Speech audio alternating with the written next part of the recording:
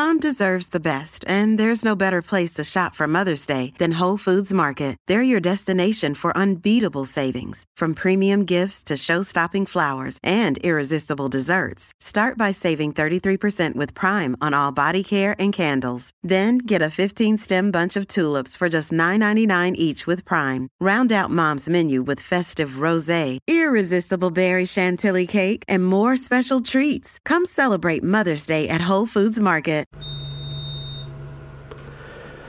Hello and welcome to Conversations with the Voice of Reason. I am your host, the stuffy-nosed Benjamin Boyce, and today's conversant is Lisa Marchiano, who is a writer and Jungian analyst and a podcaster at This Jungian Life. She's also a part of various associations with a specific focus on evidence-based gender medicine. In this conversation, we speak about the intrusion of this concept of gender into the diagnostic criteria and the absence of a holistic approach to mental health that has allowed the psychological industry or institutions to succumb time and again to collective psychosis.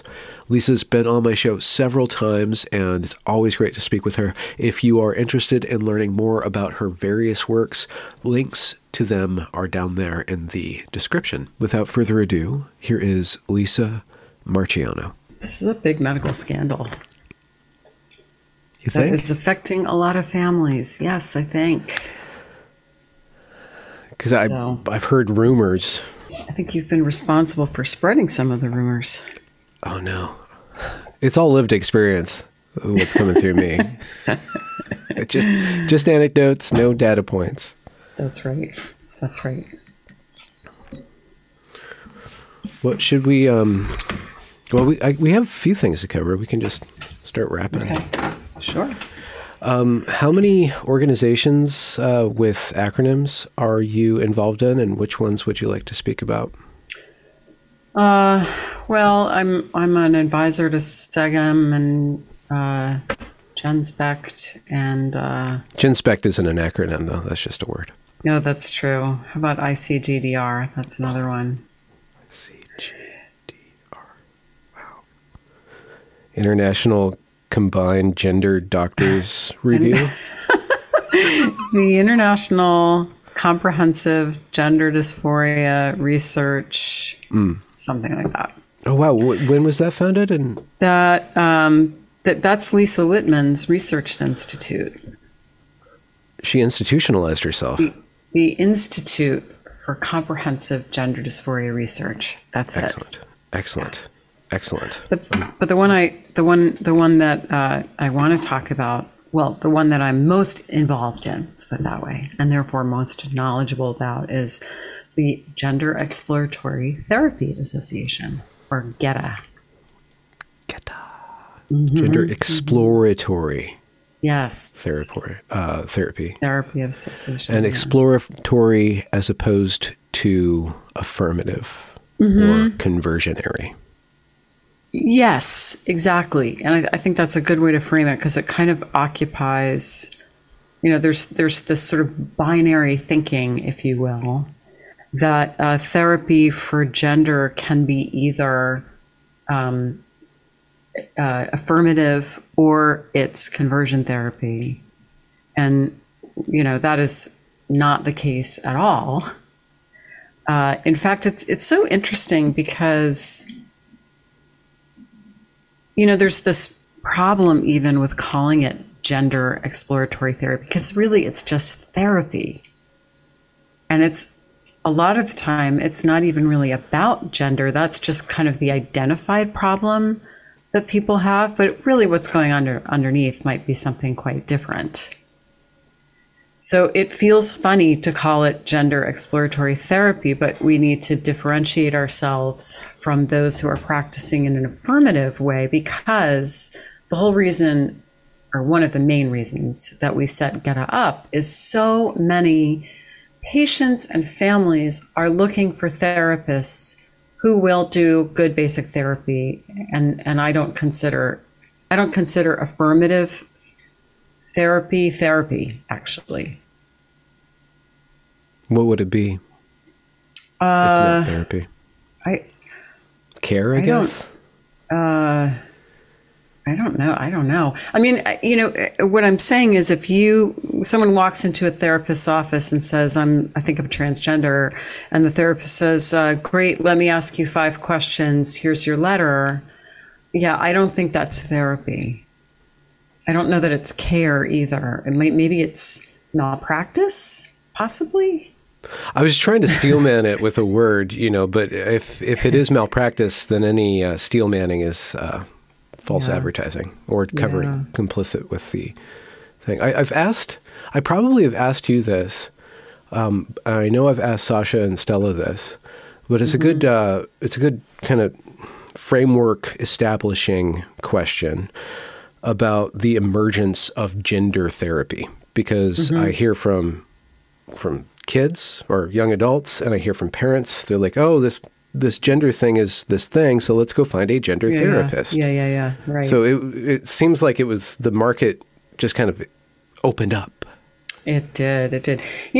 There is a really good kind of body of evidence that supports the use of therapy. And I'm going to talk specifically about what's called psychodynamic therapy, which basically means, there are different orientations, right, that therapists have. If you're a psychodynamic therapist, you think that some things that we do are unconscious, and that part of the motivation for seeking therapy, or part of what you're going to do in therapy, is explore that which is unconscious and maybe even make it conscious, or at least some of it.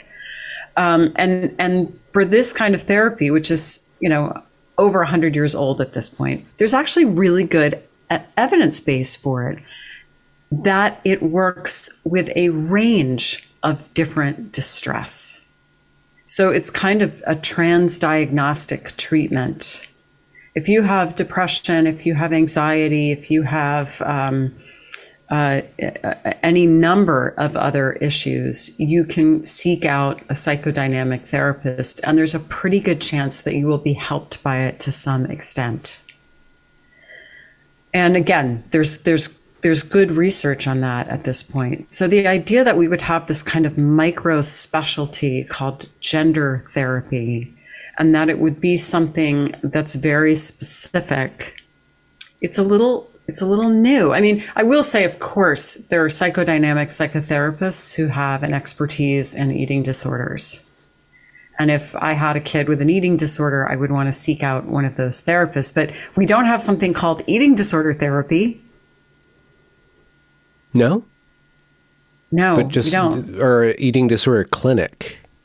Sure. And there are certainly different treatment modalities, but it sort of starts off with the same, it's the same general training. And then someone might get additional training or experience in it, but it isn't considered to be its own form of therapy. But it would make sense that would be more of a form of therapy than gender, because an eating disorder has material evidence to it. Like somebody's relationship to the act of eating is different than somebody's relationship to this thing called gender identity. Absolutely. I don't disagree with you there at all. But I think what I'm saying is that therapy in general can treat all different kinds of issues that have to do with psychological distress, or say with difficulties with the body. Anything that's psychological can be treated with psychological therapy. So why do we need this kind of micro specialty for gender therapy? Because, one answer would be because there's a marketplace demand for it, and there's money to be made. Yes. Or there's work to be done, let's say. Yeah, I see that line of thinking, and I don't doubt that it is there. And I have a slightly different take on it, is that as soon as we sort of think about things in this really medicalized fashion, then we have a tendency to kind of look for the answer, because if you have strep throat, you want to go and you want to get the antibiotic that's going to kill that pathogen and make you better. But the the psyche doesn't really work like that. But when we medicalize it, we're sort of approaching it that way. Like there's a diagnostic path that's kind of more or less usually going to be similar between different psyches, because just like the body is similar between humans, the psyche would be assumably similar. I mean, so you asked what is affirmative therapy, but in a way, it's very much like that strep throat model. Like if you think you have strep throat, you go to the doctor and you say, I think I have strep throat. And the doctor says, here, let me do this rapid strep test to make sure that that's what's going on. And then I can give you this script and you can go fill it and you'll get better. So it's exactly the same. A trans kid goes to the gender therapist and says, I think I'm transgender. And the therapist says, okay, let me, send you on your way for, drugs and surgeries. Now, of course, I'm being a little bit flip. I know it probably doesn't happen always quite that quickly. Of course, the difference is there's no rapid test to see if you're trans and that these interventions will actually help you. But it's almost like we've been analogizing to these kind of more medicalized scenarios. Yeah. Where we think that all we have to do is just ascertain that this is the issue, and then that's it. Do you think part of the path towards changing or steering the culture away from over affirmation or just affirmation itself would be to raise more consciousness or awareness of what psychodynamic therapy is, what psychology is about? Yeah. Well, I think so, but that would be my bias, wouldn't it? I mean, that's a pretty uphill journey too. It's kind of good, but it's been around for 100 years. You'd assume that everybody would know.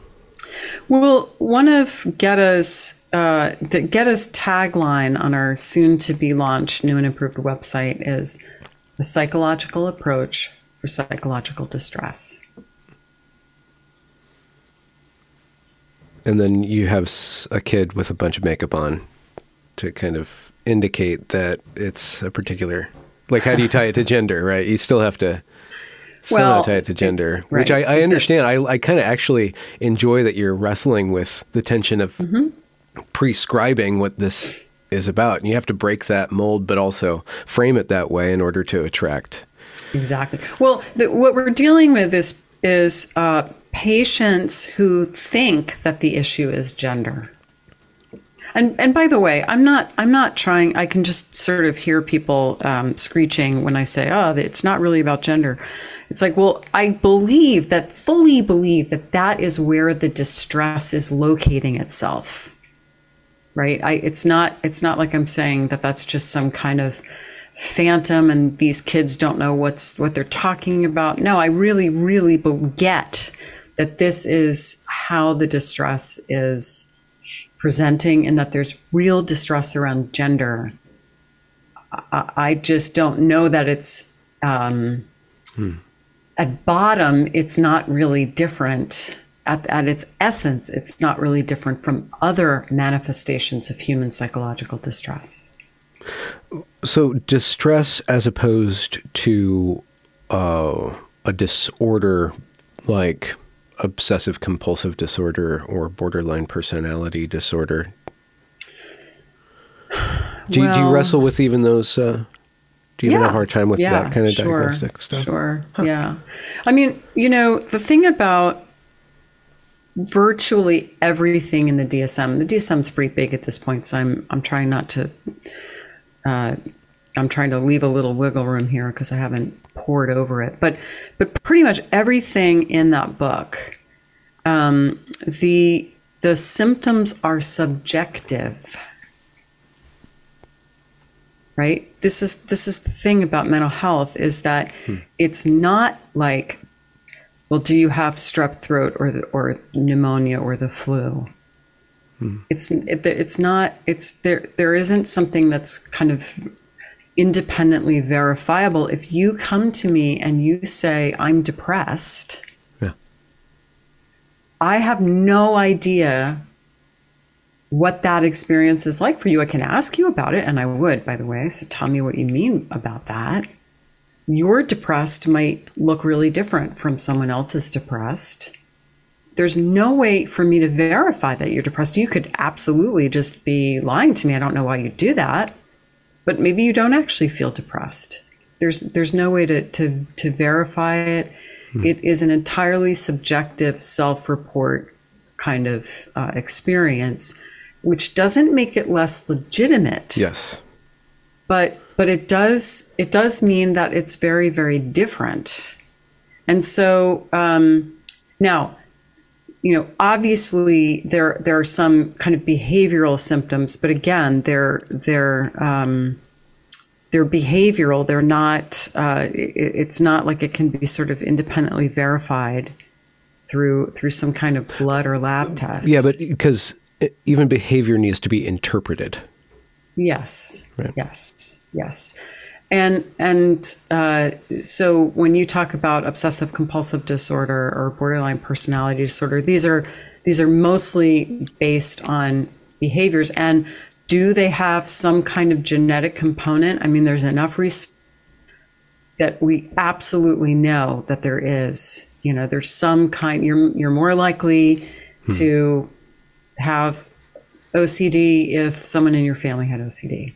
Yeah. So clearly there's a biological component, but is it this really discrete thing, or is that a manifestation of some way that the person is suffering, and that's how it comes out? Okay. So maybe you have a predisposition for it to express itself that way. So in the DSM, they would have the label, this disorder, and then they'd have, like 10 or 5 or 20 different aspects that if you have enough of these, you probably have this thing. So that's what you mean by subjective. So somebody's interpreting you into this category. Well, and you might even, your psyche might have interpreted you into that category, if you know what I mean, like as an unconscious process, because I think a lot, maybe not all, but much of how we express distress is a kind of cultural negotiation between us and, what's out there in the culture in terms of media, in terms of our experiences with doctors and therapists. And the internet. And thank you, and the internet. So it's like we're always reaching for a story.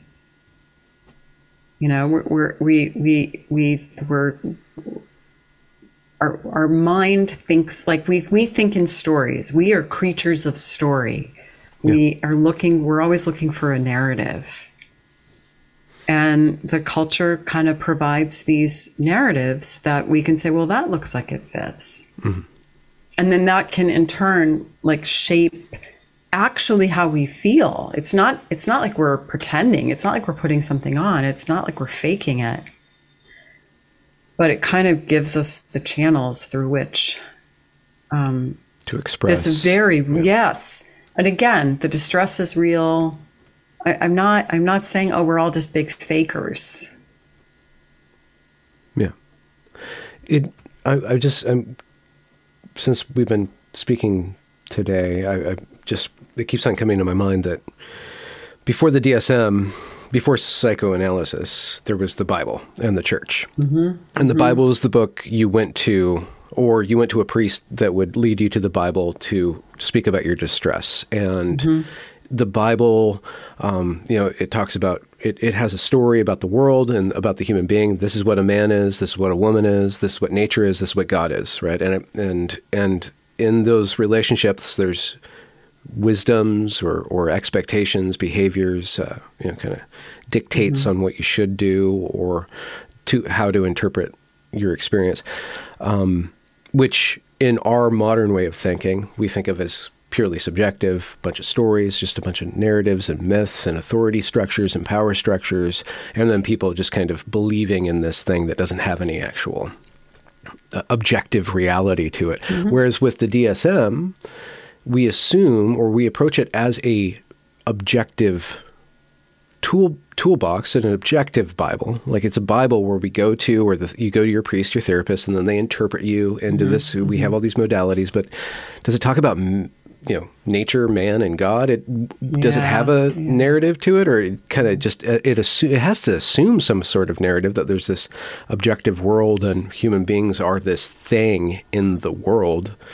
So there's got to be a story in there somewhere. Yeah, I think there are a lot of stories assumed in there about kind of what's normative and what's not normative, what's healthy, what's not healthy. But you're absolutely right. I mean, the Jungian analyst Jim Hollis calls religions the great psychotherapeutic systems of the past. And one thing that the DSM doesn't have that, a religion has is a kind of cosmology and explicit. A sense. Yeah. Well, but I'm sure it's there. Well, I think what I'm talking about though is a cosmology in the sense of the belief in something transpersonal, because there's not much that's transpersonal in the DSM. Could you define what you mean by transpersonal? Well, something larger than the human ego. I mean, if there is something like that in the DSM, maybe it's something like science. So science stands in for God. Or data for science. Mm-hmm. Yeah. Mm-hmm. Yeah, which is a pretty impoverished way of looking at it. But and listen, I'm just a Jungian here. Not every therapist is a Jungian. So there'd be plenty of therapists who wouldn't agree with what I'm about to say. But Jung said, and I think he's pretty right about this, that most people who are suffering from some kind of psychological distress are wrestling with issues of meaning. And so having a sense of meaning it helps bring about a sense of psychological well-being. Or to rephrase that, perhaps recognizing that human beings are meaning makers allows you to diagnose or give them tools to engage with how that meaning making is stuck or broken or running them into dark places. Mm-hmm. Hey, it's Ryan Reynolds, and I'm here with Keith, co-star of my upcoming film, If, only in theaters May 17th. Do you want to tell people the big news? All right, I'll do it. Sign up now and you'll get unlimited for $15 a month and 6 months of Paramount Plus Essential Plan on us. MintMobile.com/switch. Upfront payment of $45 equivalent to $15 per month. Unlimited over 40 gigabytes per month. Face lower speeds. Videos at 480p. Active Mint customers by 531.24 get 6 months of Paramount Plus Essential Plan. Auto renews after 6 months. Offer ends May 31st, 2024. Separate Paramount Plus registration required. Terms and conditions apply if rated PG. Rather than you are a disordered or an ordered person, and we're going to recognize your disorder, and then we're going to give you tools to become an ordered person. Right. Yeah, I like is that where the dynamic and psychodynamic comes from? I'm not exactly sure. I think psychodynamic is basically a more palatable way of saying psychoanalytically oriented. But I suppose the dynamic means that there's something that's kind of on the move between the conscious and the unconscious. Okay. And you said that, or you intimated that there's nothing transpersonal, that the human being's kind of just basically an ego? Well, I'm DSM, talking, or? Yeah, oh, sure. Yeah, according to the DSM, there's really no, if it's a kind of a Bible, then where's the God? And what's the thing we're striving for? We're striving for sort of homeostasis, or being normal, functioning. Yeah. Not trying to get rid of all our symptoms or something. Or sense. Yeah. Mm-hmm. Yeah. So then gender arrives on the scene. And this is why I think gender is just so fascinating and so disruptive. It's just beautifully disruptive and terrifying too in its power. But it arrives into this system that just assumes that everything's the ego. And then the system has to adapt to, okay, well, there's this gender thing, but we don't know what a man and a woman is. We just kind of assume. Now we have to figure out what is feminine, what is masculine. And it doesn't seem like the DSM has that rich mythological structure that we derive the articulation of masculine and feminine from, which is what I think of gender, is the... Yes, I think that's really fascinating. And I think you're yeah, it's like what happens when gender arrives on a scene when there's only ego, and we don't have any deeper way to think about things. Yeah, I mean, Rich, I was going to say, that do we need a rich mythological structure to talk about gender? Maybe we do. We certainly don't need that to talk about sex, because that's just material reality. But sex the act, or sex the bodily being? Sex the categories. Okay. Which that's pretty straightforward. But yeah. But yeah, so let me think about that for a second. So gender arrives in this very concretized world. Very mechanistic and process oriented. Yes, and where everything is sort of considered to be explicit. So, in other words, there's not the capacity to think about things metaphorically. Yeah. And I've heard many people say this, and I've made the same observation, that I think that gender is so fascinating because it gives us another way to think about the non-rational, to think about that which transcends materiality. Yeah. I mean, you used to be able to think about that which transcends, like your material body, for example. You would talk about a soul. Yeah. And if you were a geek in the Middle Ages, you could argue about how many souls, I don't know, fit on the head of a pin, or maybe that was angels. But you could really think about, okay, what is a soul, and what does it mean, and what can it do? And what's the difference between my soul and my body? And because we've kind of wiped out these concepts, and I mean, of course, soul is not an empirical concept. I'm not necessarily championing that as a kind of fact, but I do think it's been a useful metaphor, perhaps, for us to think about who we are beyond just our material body. Yeah. And that's why when people who believe in gender promulgate that belief system, they talk about my internal feeling of self. And this is actually embedded in law. So yes. Gender is your internal, it's your soul. Basically. Yeah.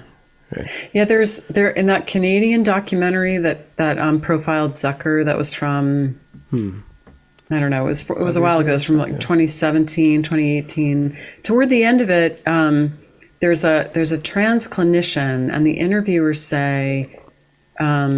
ask something about, like, how do you know what gender you are? And the trans clinician says, I feel it way down deep where the music plays. Oh, wow. Oh, yeah. Right? Well, I mean, okay, so half of me makes fun of that, and half of me admires that or respects that. Sure. You get it. Like, that's compelling. Yeah. It's something poetic, and it points beyond that, just like you're just a clump of cells that's, 70% water and this much carbon and blah, blah, blah, blah, blah. It's like, no, there's something else to you. Yeah. Yeah. And it's a gender. Yeah. Yeah. And it leads you, or through the process, this is where it gets really scary, is that then it becomes medicalized, and the medicalization becomes a ritualistic path of concretizing into your body, your soul, and your will, through a process of will. Yes. Yeah. So I think, we're in this really interesting place, and I'm so glad you took us here. Where there, in some sense, to me, we could not be here now if we hadn't lost our ability to think symbolically, because in some sense, transition is about the kind of reassertion of metaphor, but in a sort of perverse form.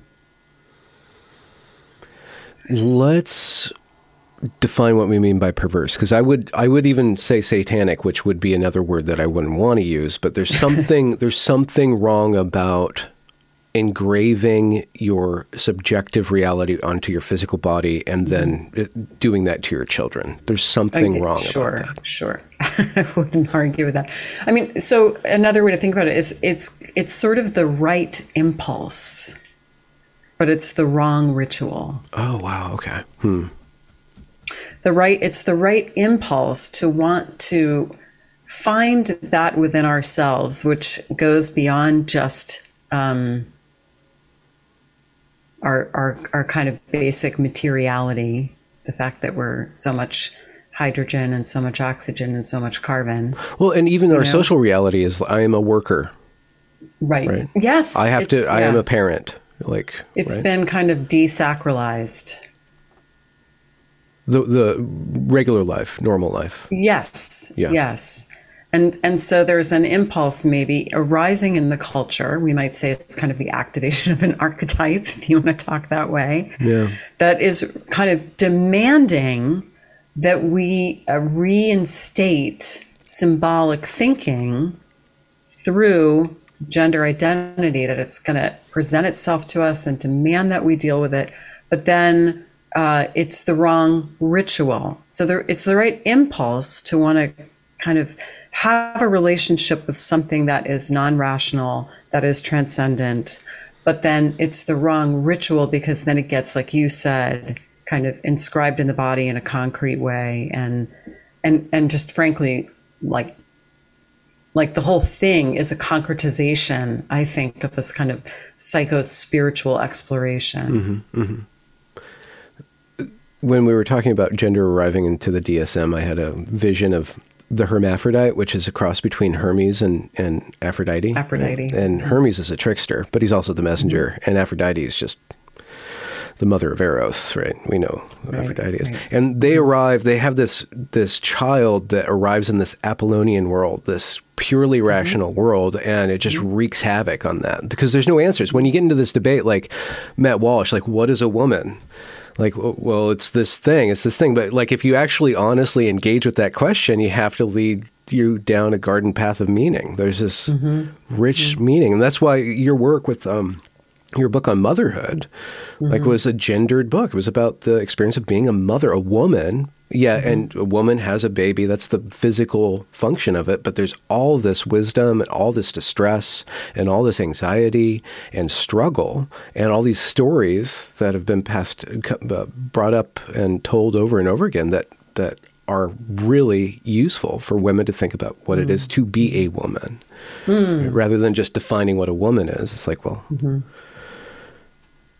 Yeah, thanks for that. It also makes me think of the work of Ian McGilchrist. He's written The Master and His Emissary, and he's written a newer book recently called The Problem of Things. And he talks about the different ways that our brain hemispheres kind of relate to the world. And I'm going to kind of do a hatchet job on this because his book is huge. It's huge and it's complex and it's wonderful. But so I'm certainly going to be horribly oversimplifying it right now. But basically that the left hemisphere really deals with that which is kind of concrete and explicit and has to do with categories and categorization. And the right hemisphere is more about sort of just embodied knowing, that which is implicit.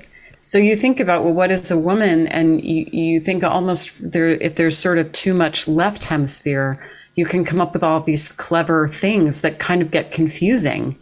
Whereas if you ask the right hemisphere, what's a woman? It's like, well, we know what that is, it's not even worth discussing because it's just incredibly obvious from a sort of embodied sense. But when we try to play language games with it, and that's very much the kind of the realm of the left. hemisphere. But I spoke about this on my channel a few days ago, but I want to bring it up here. I went to the grocery store early in the morning, and my checkout person was a trans woman, and the bagging person was this young girl, probably 20, 23, 22, like really just prime of life. Like a woman in that age just has this force field around her of femininity. And it was really difficult for me to navigate that situation. One, because I had to like figure, okay, this is a trans person, put them in this category, but just to have that contrast between a male, and my body was just, this is a male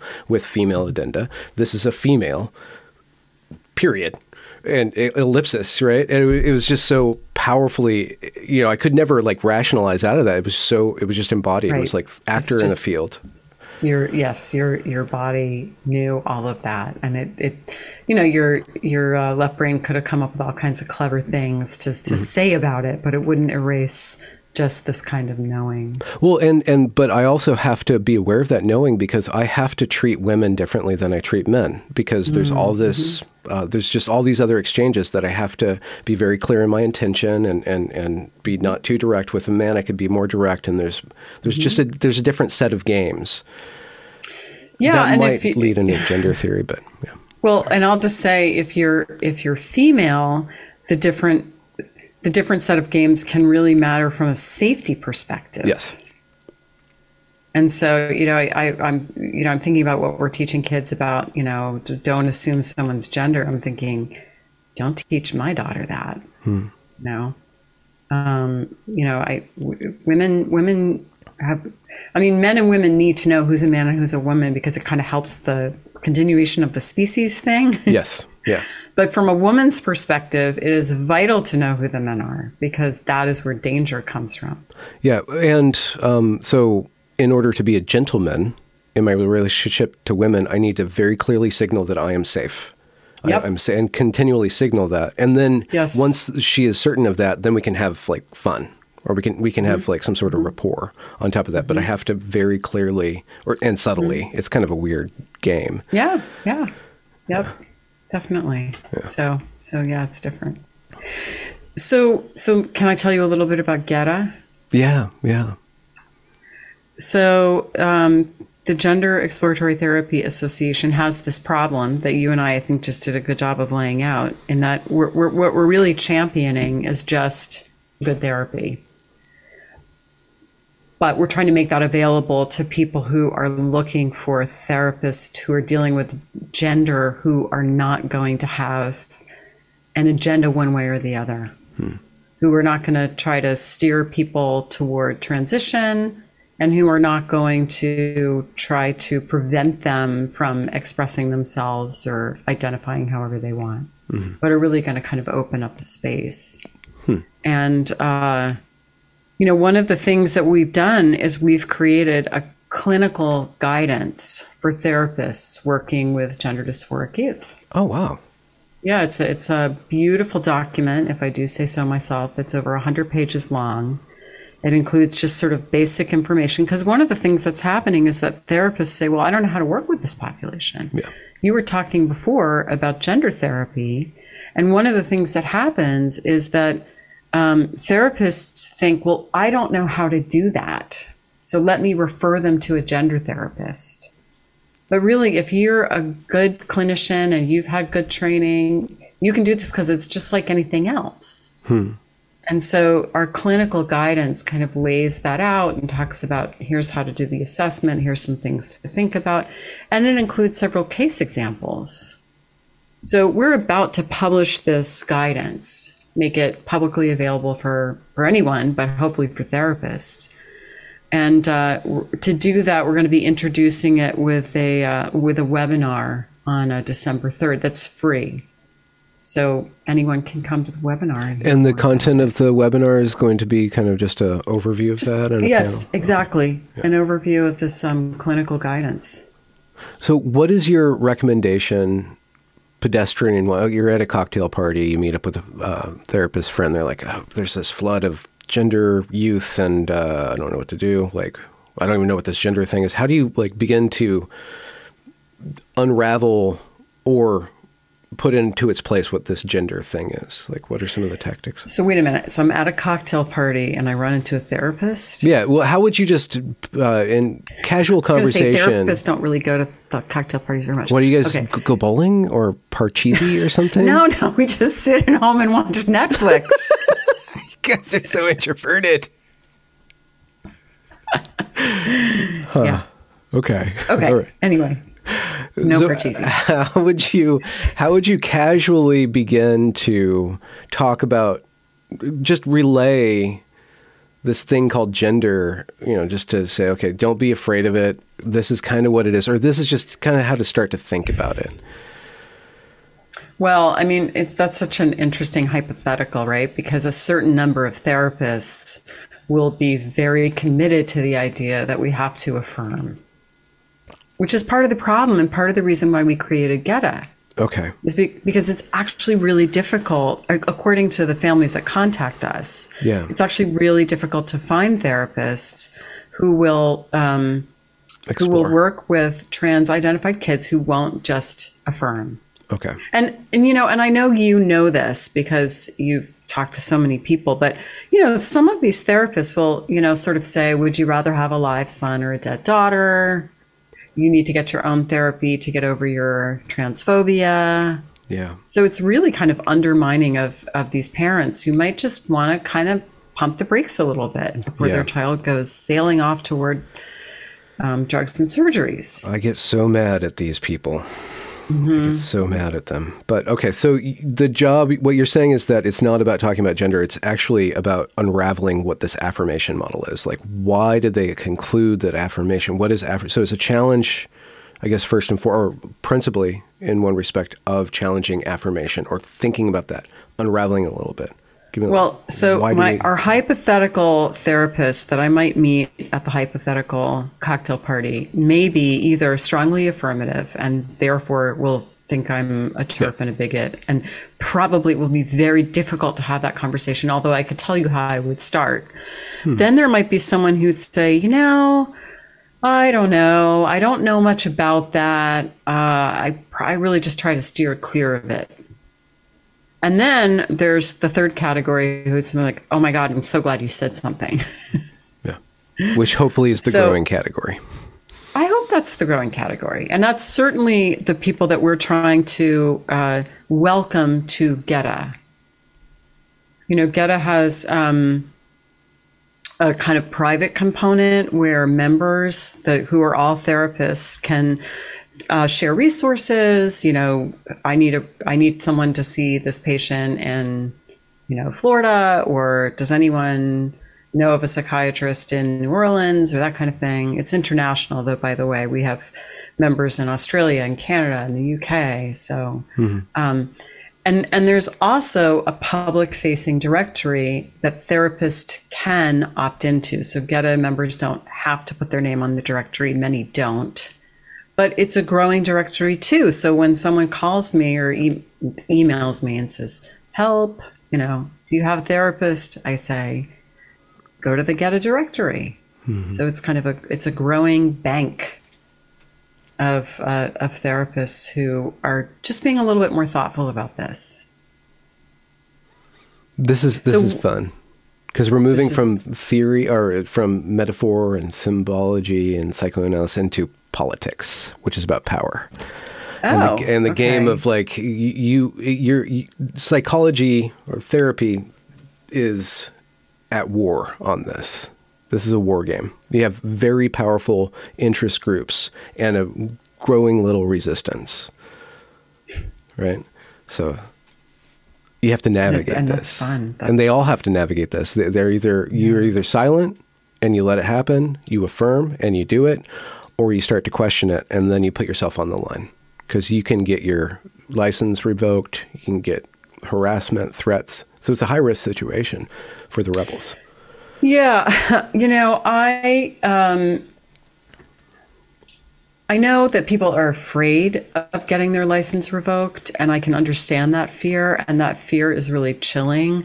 But I don't know of a single person who's lost their license because they've been working in an exploratory way. And I think it would, I don't think it's going to happen. But certainly the fear of it, or the fear that you might even have to,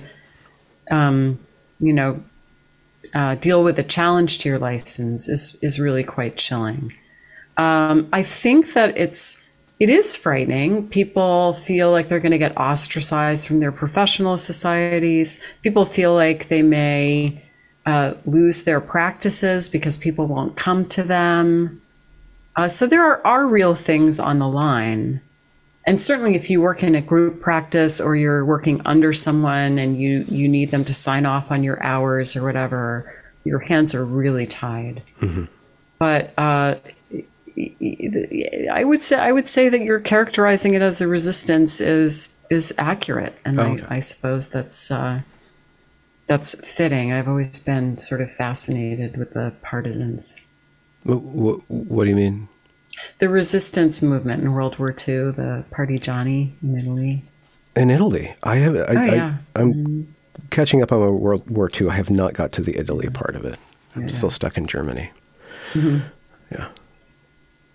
So cool stuff. So there's those three hypothetical cocktail conversations. Yes. One is affirmative, which is going to be difficult.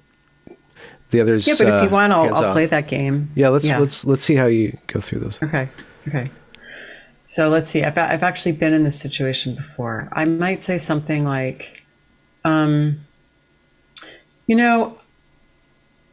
really isn't good evidence base to indicate that these interventions help people. And I could wonk out on that a little bit depending on which way the conversation went. Mm-hmm. Whether it's the suicide thing or the Dutch protocol or whatever. But the evidence base is just not there. Yeah. And I worry that we don't have a good way of knowing who is going to be helped by these interventions and who won't be helped by them or who might even be harmed. And then I might throw in, and there's a growing population of detransitioners, and I've worked with some detransitioners clinically, and there's just kind of room, there's just things that make me pause here. Okay. That's how I might start. But absence of evidence isn't evidence of absence. So the lack of evidence isn't really a strong counter. So you have to kind of point to... I disagree because I think that when you're talking about engaging in a really, an intervention that's going to result in harm to the body, you better have some good evidence. It's like that aphorism: extraordinary claims require extraordinary evidence. Okay. Well, extraordinary interventions should require extraordinary evidence. Yeah. So I don't know. You want to give me. I don't know what. I don't know, Prozac for my depression. I mean, I personally think that that's not inconsequential either. Mm-hmm. But Prozac probably isn't going to result in, loss of function of significant organs. Mm-hmm. It's not going to sterilize a kid. Mm-hmm. It's, so if you want to play around with something like that without good evidence, oh, okay, I get it.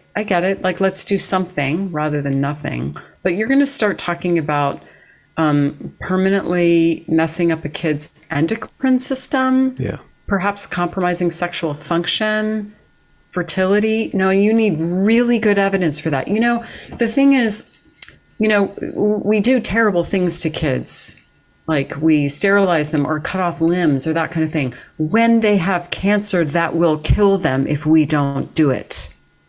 And as far as I know, and I'm certainly not an oncologist, but before we say cut off a kid's leg or give them, terrible drugs, we're pretty sure that death is the other option. And that is not at all true here, in spite of what they say. Oh, God. I just can't believe it's gone so far. So if somebody's so far that they haven't really weighed that, it just seems like the first do no harm principle has been lost at some point, or has been perverted into, I have to do this because to not do this is harm.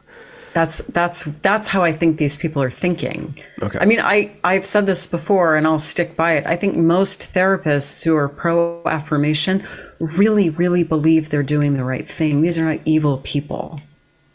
But yes, that's exactly right. They're thinking doing harm is not doing anything. Mm-hmm. But we only started doing this, 20 years ago, if that?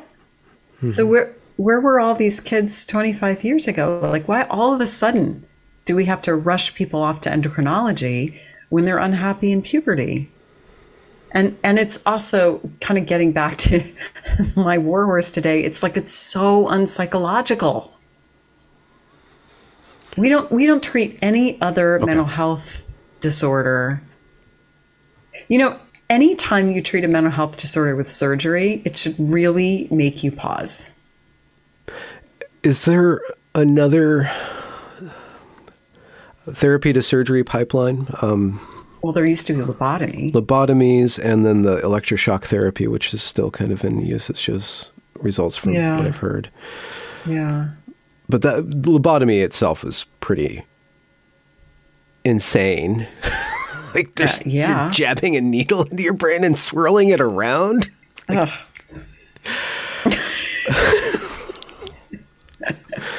and the guy who invented it won the Nobel Prize. For that?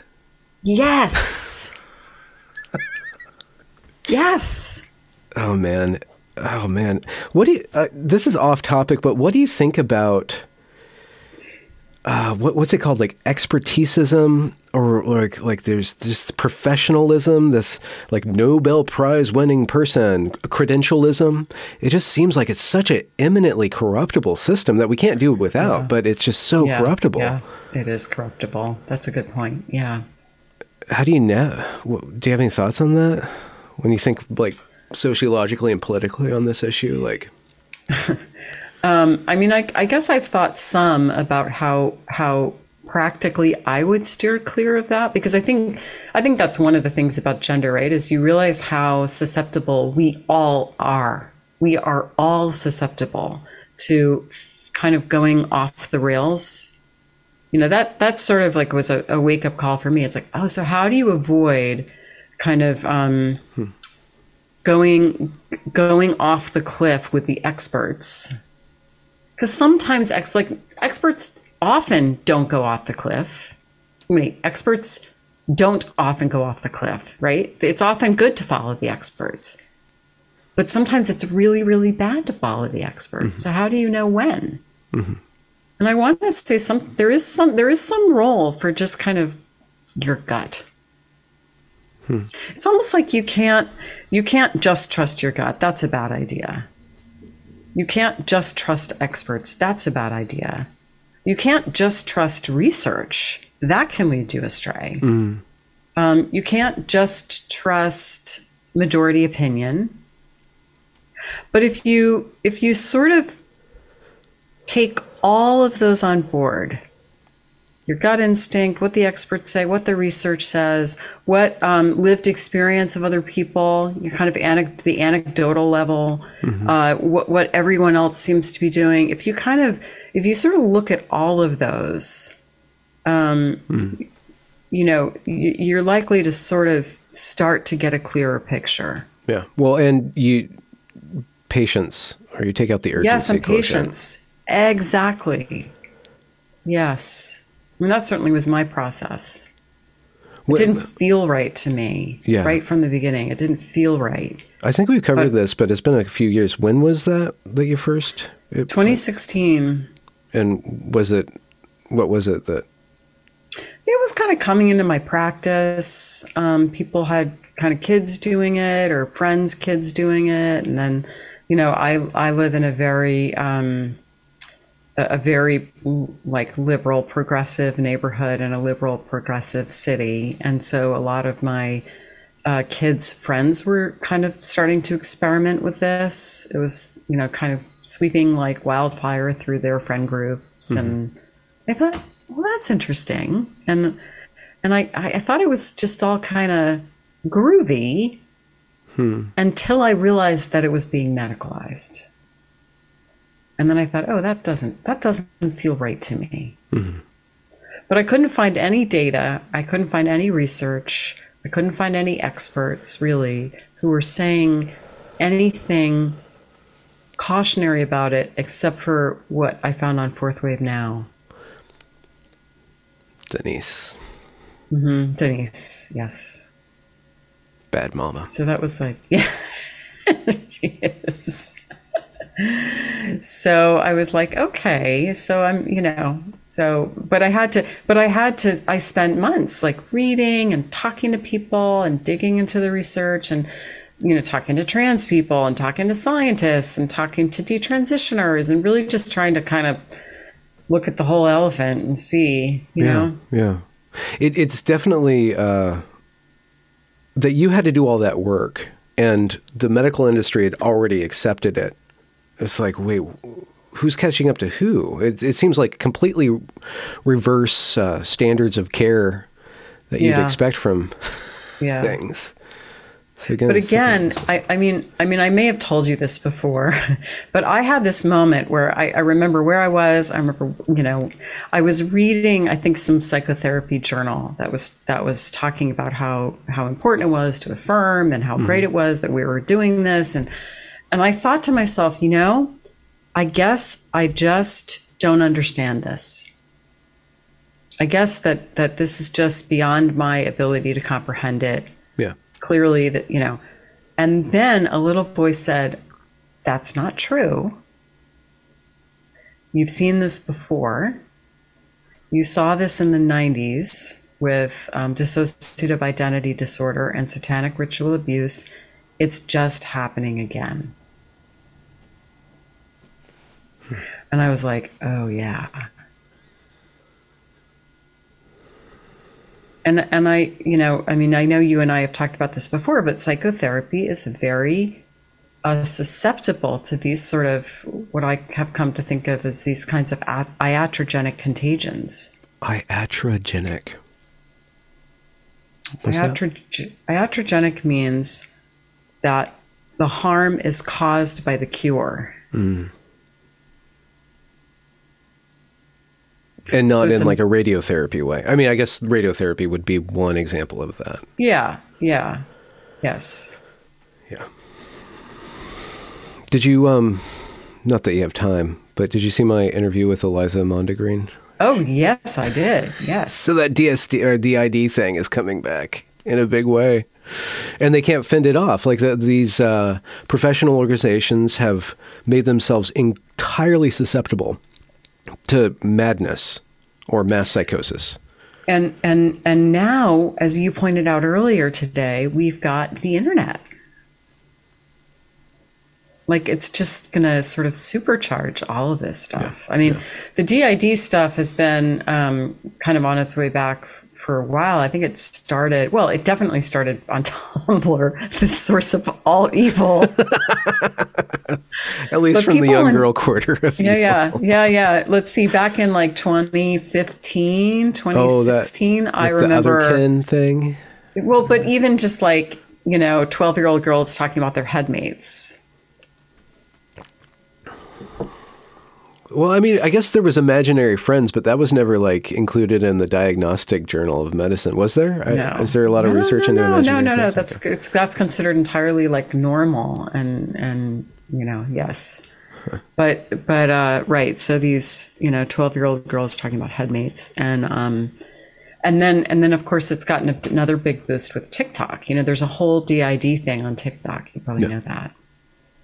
They have voices. It's a bunch of theater kids, basically, that are incredibly isolated and projecting themselves on the internet rather than just forming a little polycule in high school and like getting sweaty together and practicing all their moves and then going out in the world. They're all separated, isolated, and sending themselves messages. Millions. And the thing is that all of this stuff that we're talking about, it kind of goes back to what I was talking about before. It's like the right impulse. That's like an incredibly creative thing to do, is almost sort of world build. Yeah.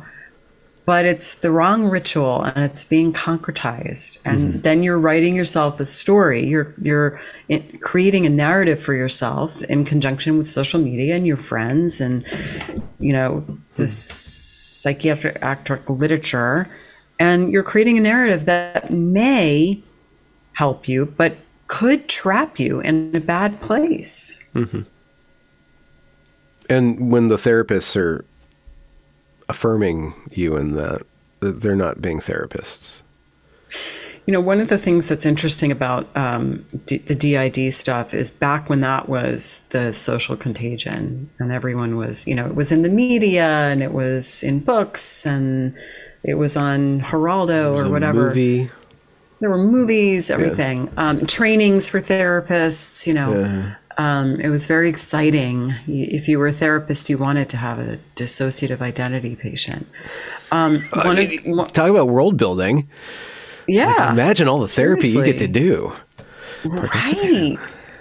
And it's like fascinating, and you know, you could write your book about it or whatever.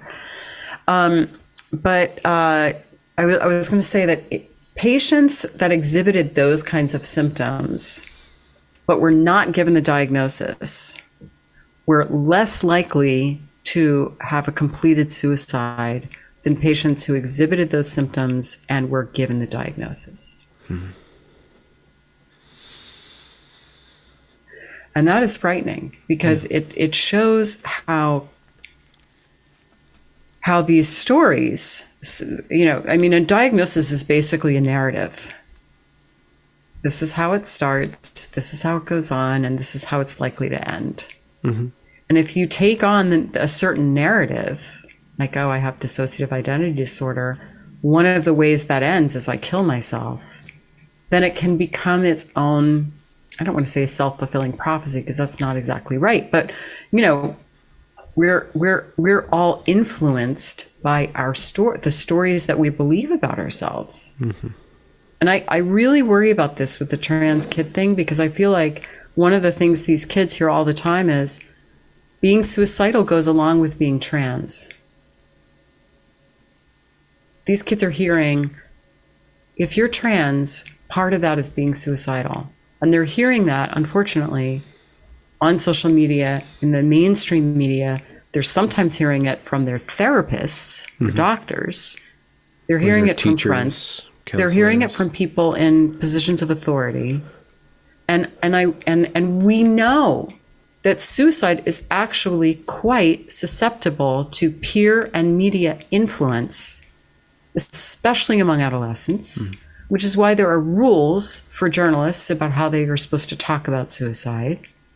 It's why we see these horrible suicide clusters, because there's influence involved.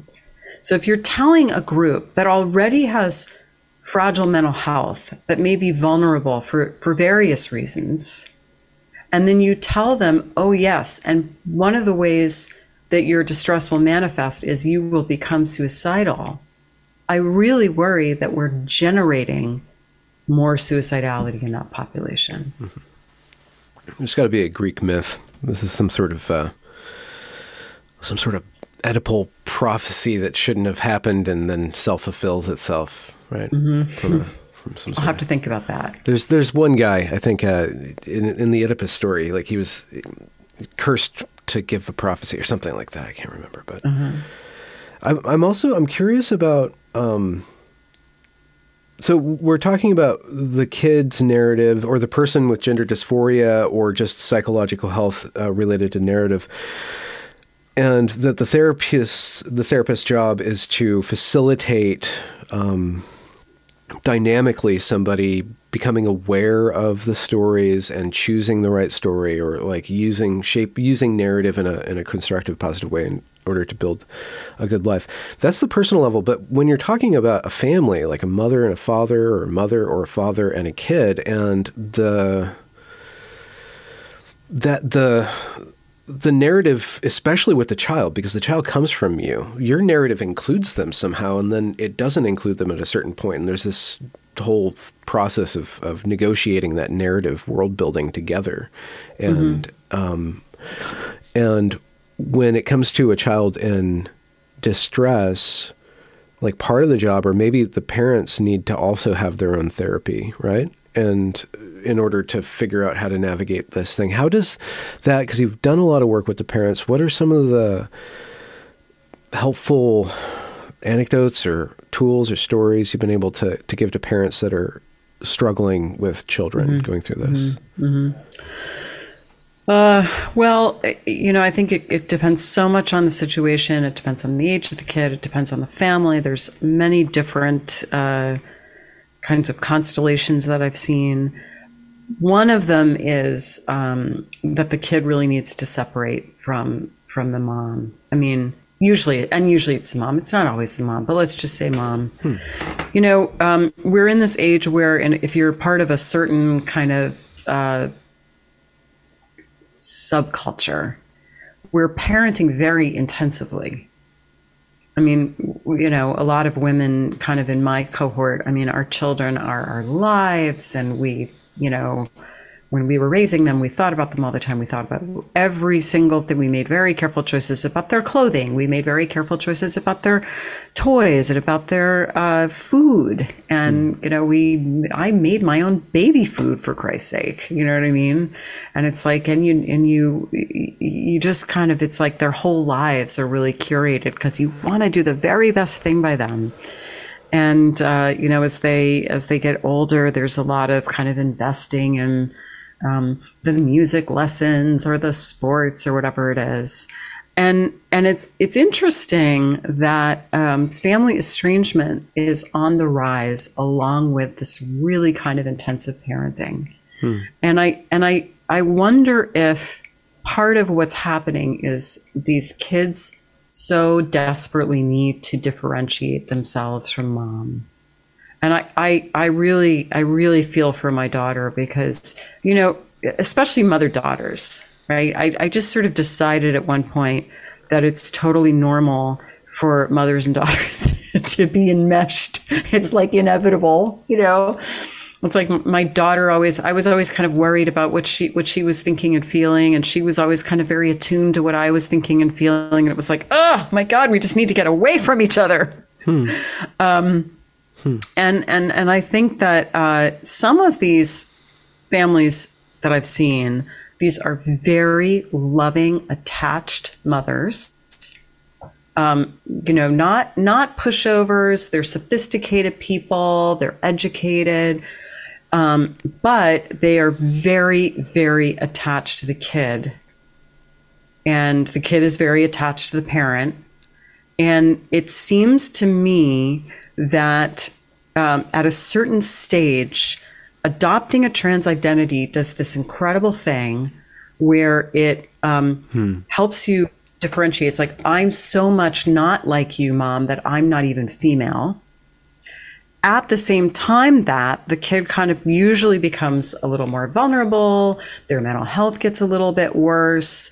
And so all of a sudden they've differentiated, but mom has also drawn closer because mom is now really kind of hovering around being like, are you okay? Are you okay? What do you need? We got to get you to the therapist. We've got to do this. We've got to do that. So it sort of like gets you closer to mom at the same time that you're trying to differentiate. Like it does this wonderful thing. You don't really have to step away from mom and do some of the scary things that we do when we're separating. Like maybe, kind of establish ourselves as, mom was always a runner and now I'm going to be a musician or something like that. Or, I know you probably heard all this, like kids, they're not getting their driver's license. Yeah. They don't want their driver's licenses, and it's like these things because it's scary. So to go out in the world and differentiate from mom a little bit is frightening. If you say you're trans, you get to have the benefit of the psychological separation without having to do any of the kind of developmental growth. But it simulates that journey, but it's still very cosmetic, very like, I'm going to choose clothes now. I'm going to choose a different name now. I'm going to, so it's not really like going out in the world and learning a skill thing. It's still, it traps the kid thinking about themselves even more. Yes. Yes. And I think you brought up a really good point that I wanted to tie to kind of a question that occurs sometimes about the populations of youth that become trans, and it is a class issue. And I think it's a class issue because you're looking at the children of probably professional, well, just demographically speaking, professional women who are kind of the liberal feminist. The child was a choice, right? The internalization of being pro-choice. It's like, okay, I chose this child, so now I have to choose everything about the child. So the relationship between the mother psychologically and this product of her body is enforced by a political narrative as well. And then the affluent aspect of that kind of goes hand in hand. But there's also a lot, I say that's one population, but there's a lot of females who adopt the trans identity because of being poor and abused, and there's a lot of other issues going on. And absolutely, and I am so aware of the sort of selection bias in this area, because the parents who contact me or that I've reach out to me are sort of a self-selected group who are going to be reading online and reading my papers in peer-reviewed journals, and then contacting me and that sort of thing. So I actually have no good idea of what this looks like in other socioeconomic brackets. Yeah. The people that find me are mostly, let's just say, quite educated. Yeah. And so, which makes sense when you're answering what my question was. What are some of the tools that you give to parents that you're working with in this? And one is, so what do you say to a mom like that? Like, back off, bitch. Like, kind of, yeah. I mean, and it depends on how old the kid is and stuff like that. Yeah. But I mean, just trying to kind of maybe bring some consciousness to the dynamic, and not in a kind of blaming or shaming way. I mean, like I said, I think it's really normal to feel. I remember one of the things that happened with my own daughter is she went away for 2 months. She had an experience abroad for 2 months when she was 13. Oh. And when she was gone, there had been a lot of conflict before she left and stuff. And when she was gone, it was kind of like a good reset for me. And I became aware when she was gone, I was reflecting, and I became aware that I had been in the habit of just sort of talking about things in my life with her in a kind of casual way. I mean, not super personal things, but like, oh, so-and-so, canceled our lunch date on Friday and I'm irritated or something like that, or, oh, I just found out I blah, blah, blah, blah, blah. And I realized in hindsight that she did not like that at all. And when I thought about it when she was gone, I realized that she would get kind of irritable whenever I would say anything like that. And it was such a reversal, because when she was a small child, like many small children,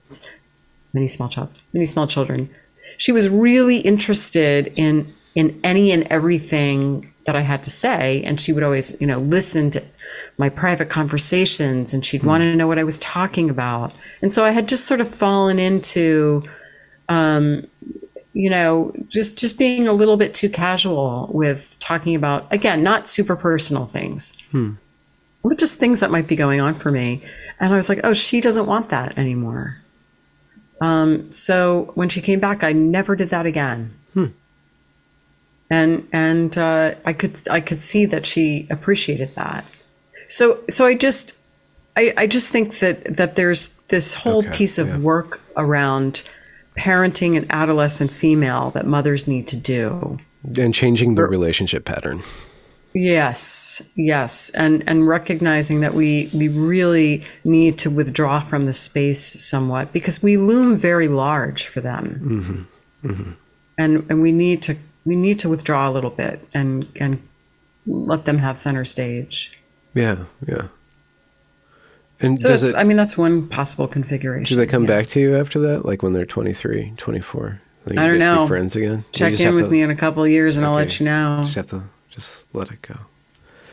I mean, I think it's a long process, right? Like, I don't know, feeling like you're... Again, patience is key. Yeah. And what are some of the patterns with the fathers? You've seen fathers' relationships to sons, fathers' relationships to daughters that you've seen. Many fathers are really quite passive.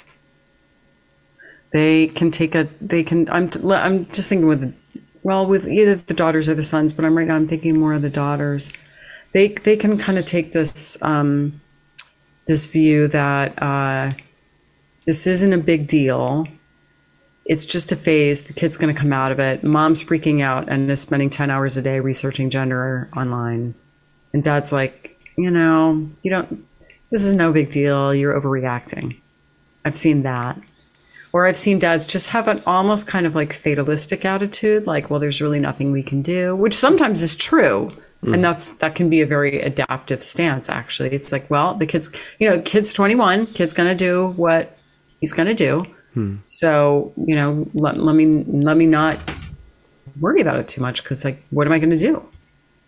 But that can feel very abandoning to the mom if the mom is very upset. Mm-hmm. So the dad's got to interact with the mom and the daughter. And are you suggesting that there's a way for the father, or there's a pattern of relationship between father and daughter that needs to also change when the daughter becomes a teenager, and the dad needs to form a different kinds of connection or be more involved in a certain way? I mean, again, I don't know that there's kind of a formula here, but I do think that when there's a strong dad on the scene, that can be helpful, partly because it's like another pole. If you think about it, the daughter has to differentiate herself from her mom. And if dad is there in a positive, strong way, she has the other pole to go to. She can go kind of be with dad. And that could be a way of like staying connected with the family, but not having to be so close to mom. Mm-hmm. Mm-hmm. And like being close to mom feels icky because it feels like you're just going to bleed right into each other. Or, I mean, yeah. The female typical psychology is so fuzzy and blurry, and it absorbs and resonates. Euroboric? Yeah, kind of devouring.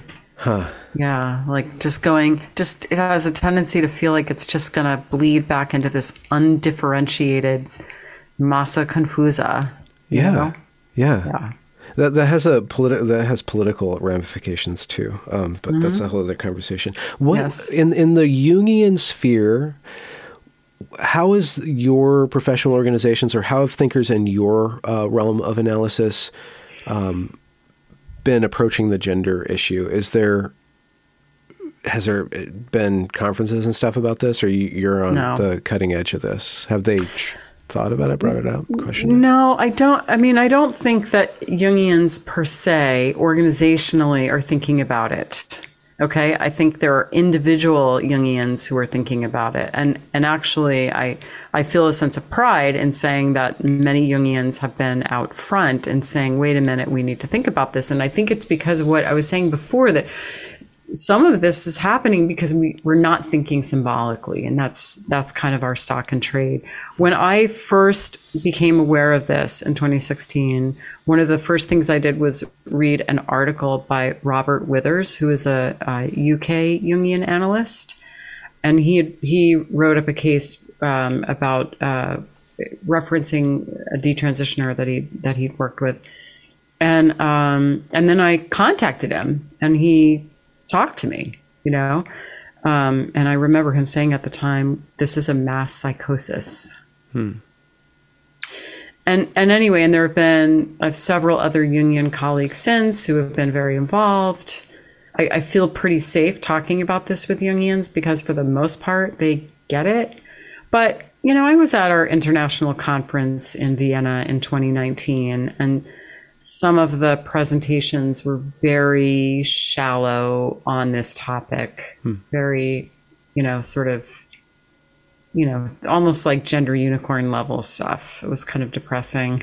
That is depressing and for Jungians specifically. Yeah, and there are certainly there are some Jungian scholars out there who have really taken issue with my writings and are very upset with me, I would say. Oh, so what happens when Jungians fight? Do you guys draw pictures of each other and burn them in fields or something? Actually, we're infamous for having schisms, and there's hardly a Jungian institute that hasn't gone through a schism. So we're not actually that good at holding the tension of the opposites when push comes to shove. Yeah, probably. But most of my colleagues have been really lovely and supportive, and I'm always kind of banging on about this, and most of the time they're really, really pretty supportive. From the Jungian point of view, what is a mass psychosis? What are the aspects of that? And have you read much literature from the Jungian side? Jung called it a psychic epidemic, and he did write a fair amount about psychic epidemics. And he felt that it was an aspect of mass psychology. He was very distrustful of mass psychology, which I understand because when he lived, he lived through World War I, he lived through World War II, he was right there in the middle of Europe and Switzerland, and he saw that mass psychology does some really bad shit. He felt like when people in a mass kind of get carried away by these archetypal forces, and that there's a kind of lowering of consciousness that's very bad, and that we're actually very susceptible to this. He says this a bunch of different times in a bunch of different ways, that the thing that is most likely to endanger us is a psychic epidemic, that it's not going to be a flood or a disease or anything like that. It's going to be these psychic epidemics. Yeah, I mean, I could go on, I suppose. The lowering of consciousness on a social level, because I just been thinking, I'm just thinking of the last 5 years of watching what happened to Evergreen, watching what happened in 2020, not just with the pandemic on the professional sphere, but the Black Lives Matter riots on a sphere. It was very lockstep, shout, destroy, enforce, do the thing, obey, right? It was not, the nuance factor was just collapsed.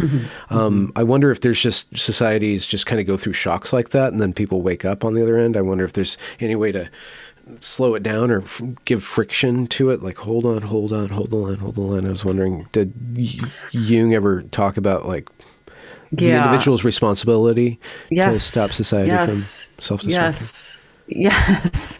Someone asked him once if he thought that humanity would survive the nuclear era. And he said, he wasn't particularly optimistic. Yeah. But what he said was, it all depends on how many people do the work of kind of integrating their shadow. Yeah. So, the part that is optimistic about it is he basically said, if we all do our own psychological work, if I go off and, do my journaling and reflecting and talk to my analyst, I am adding just a tiny drop more of consciousness to the kind of human enterprise. Okay. And if we all do that as much as we can, that could make a difference. So, if you think about it, he's recommending this development of the individual consciousness as opposed to just collapsing into a kind of mass movement. Mm-hmm. Mm-hmm. He also said that in order to kind of maintain a sense of individuality in the face of mass movements, and he was really writing this kind of as the Cold War was really, kind of ginning up, that what we needed was a kind of personal experience of the transpersonal. And he was not talking about dogmatic religions, but some sense of, what that great good thing is in the universe that makes the trees blossom in the springtime. There's this excellent, I cannot think of his name. I'll put it on the screen. This talk, it was on Tucker Carlson's podcast with this guy who wrote about mass formation psychosis. And it's fascinating stuff. And he is very, very, very smart guy. And towards the end of the episode, he speaks about going from being an atheist and a rationalist and just following that all the way to the end. And he said that every scientist, almost every top tier scientist gets to a point where they realize that rationality is a very, very small tool, and that merging with reality is a completely greater experience. And without that, if we build society around rationality and we try to build solutions to society around rationality, it's always going to collapse because we're not. Yeah, because it can't handle everything we need it to handle. Yeah. Can I read you one of my favorite quotes from Jung that I think addresses this? I forgot you're a quoter. Oh, I love quotes. Quotes. This is a good one. We think we can congratulate ourselves on having already reached such a pinnacle of clarity, imagining that we have left all these phantasmal gods far behind. But what we have left behind are only the verbal specters, not the psychic facts that were responsible for the birth of the gods. We are still as much possessed today by autonomous psychic contents as if they were Olympians. Today, they are called phobias, obsessions, and so forth. In a word, neurotic symptoms. The gods have become diseases. Zeus no longer rules Olympus, but rather the solar plexus, and produces curious specimens for the doctor's consulting room, or disorders the brains of politicians and journalists who unwittingly let loose psychic epidemics on the world. Collected Works, Volume 13, Paragraph 54. And so, to wrap up, what is the proper response to reawakening one's relationship with those autonomous psychic forces that used to be called the gods? I think it's that's a really big question. This is the ending question. Yeah, well, what I'll say is, okay, let's go back to the cocktail party. No, what the thing is that, what Jung called the religious function of the psyche, which basically means our inborn sort of hardwired predisposition to seek meaning and a relationship with the transcendent, it can be incredibly healthy, and it can help us have a sense of meaning and purpose, and it can help us kind of stay connected with ourselves and the instincts. It can help us foster generosity and awe and resilience and love. And it can also lead us into, dogmatic thinking and paranoia and judgmentalism and witch hunts. And witch hunts. And witch hunts and myopia. So I don't know that I've quite figured that out. That process is going to be working no matter what. Yes. That is what Jung says, and I think he's right. So if you carve out a space in your life to do that process intentionally, however it suits you, you're going to be better off to be able to control that or be aware of how that process is always going to be working in you and everybody around you. Mm-hmm. I have another quote. Can I read you another quote? Please read. I can't find it, but it's David Foster Wallace, the novelist who wrote Infinite Jest. He says, I can sort of recall it. He says, you can't not worship. Yep. Everybody worships. And you're better off worshiping something like Allah or Buddha or, somebody like that, because most of the other things that you worship will eat you alive. So I think that's just, you said it really beautifully a minute ago, and that's just another way of saying the same thing. I'm going to guess that's from is going to be working. Let This Be Water, or This Is Water, his commencement speech, I believe. It is from that, yes. Lisa, you always bring the meaning. It's always fun to talk with you. So let's plug Geta one more time. You guys are having a conference. It's free for all. We're having a webinar on December 3rd. December 3rd. Yes, to introduce our clinical guidance. If you're a therapist, if you know a therapist, if you want to send your therapist, if you want to just come because you like hanging out with therapists, even though we're terrible at cocktail parties. And Parcheesi, apparently. But you're great at pontificating over the internet. Oh, God. Jesus Christ. Is that what I did for the No, not you. I'm just saying, you guys come up with these guidelines, and then you're like, you come up with your tablets. We have your tablets. Yes. These are the stone tablets. No, I'm just kidding. But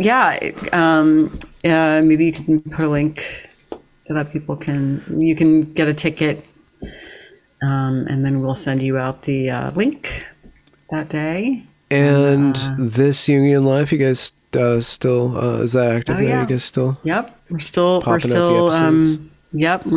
popping out the episodes. This Jungian Life, which is a podcast where you guys discuss topics through a Jungian lens, and then you read dream interpretations from the audience at the end. Yep. Yeah.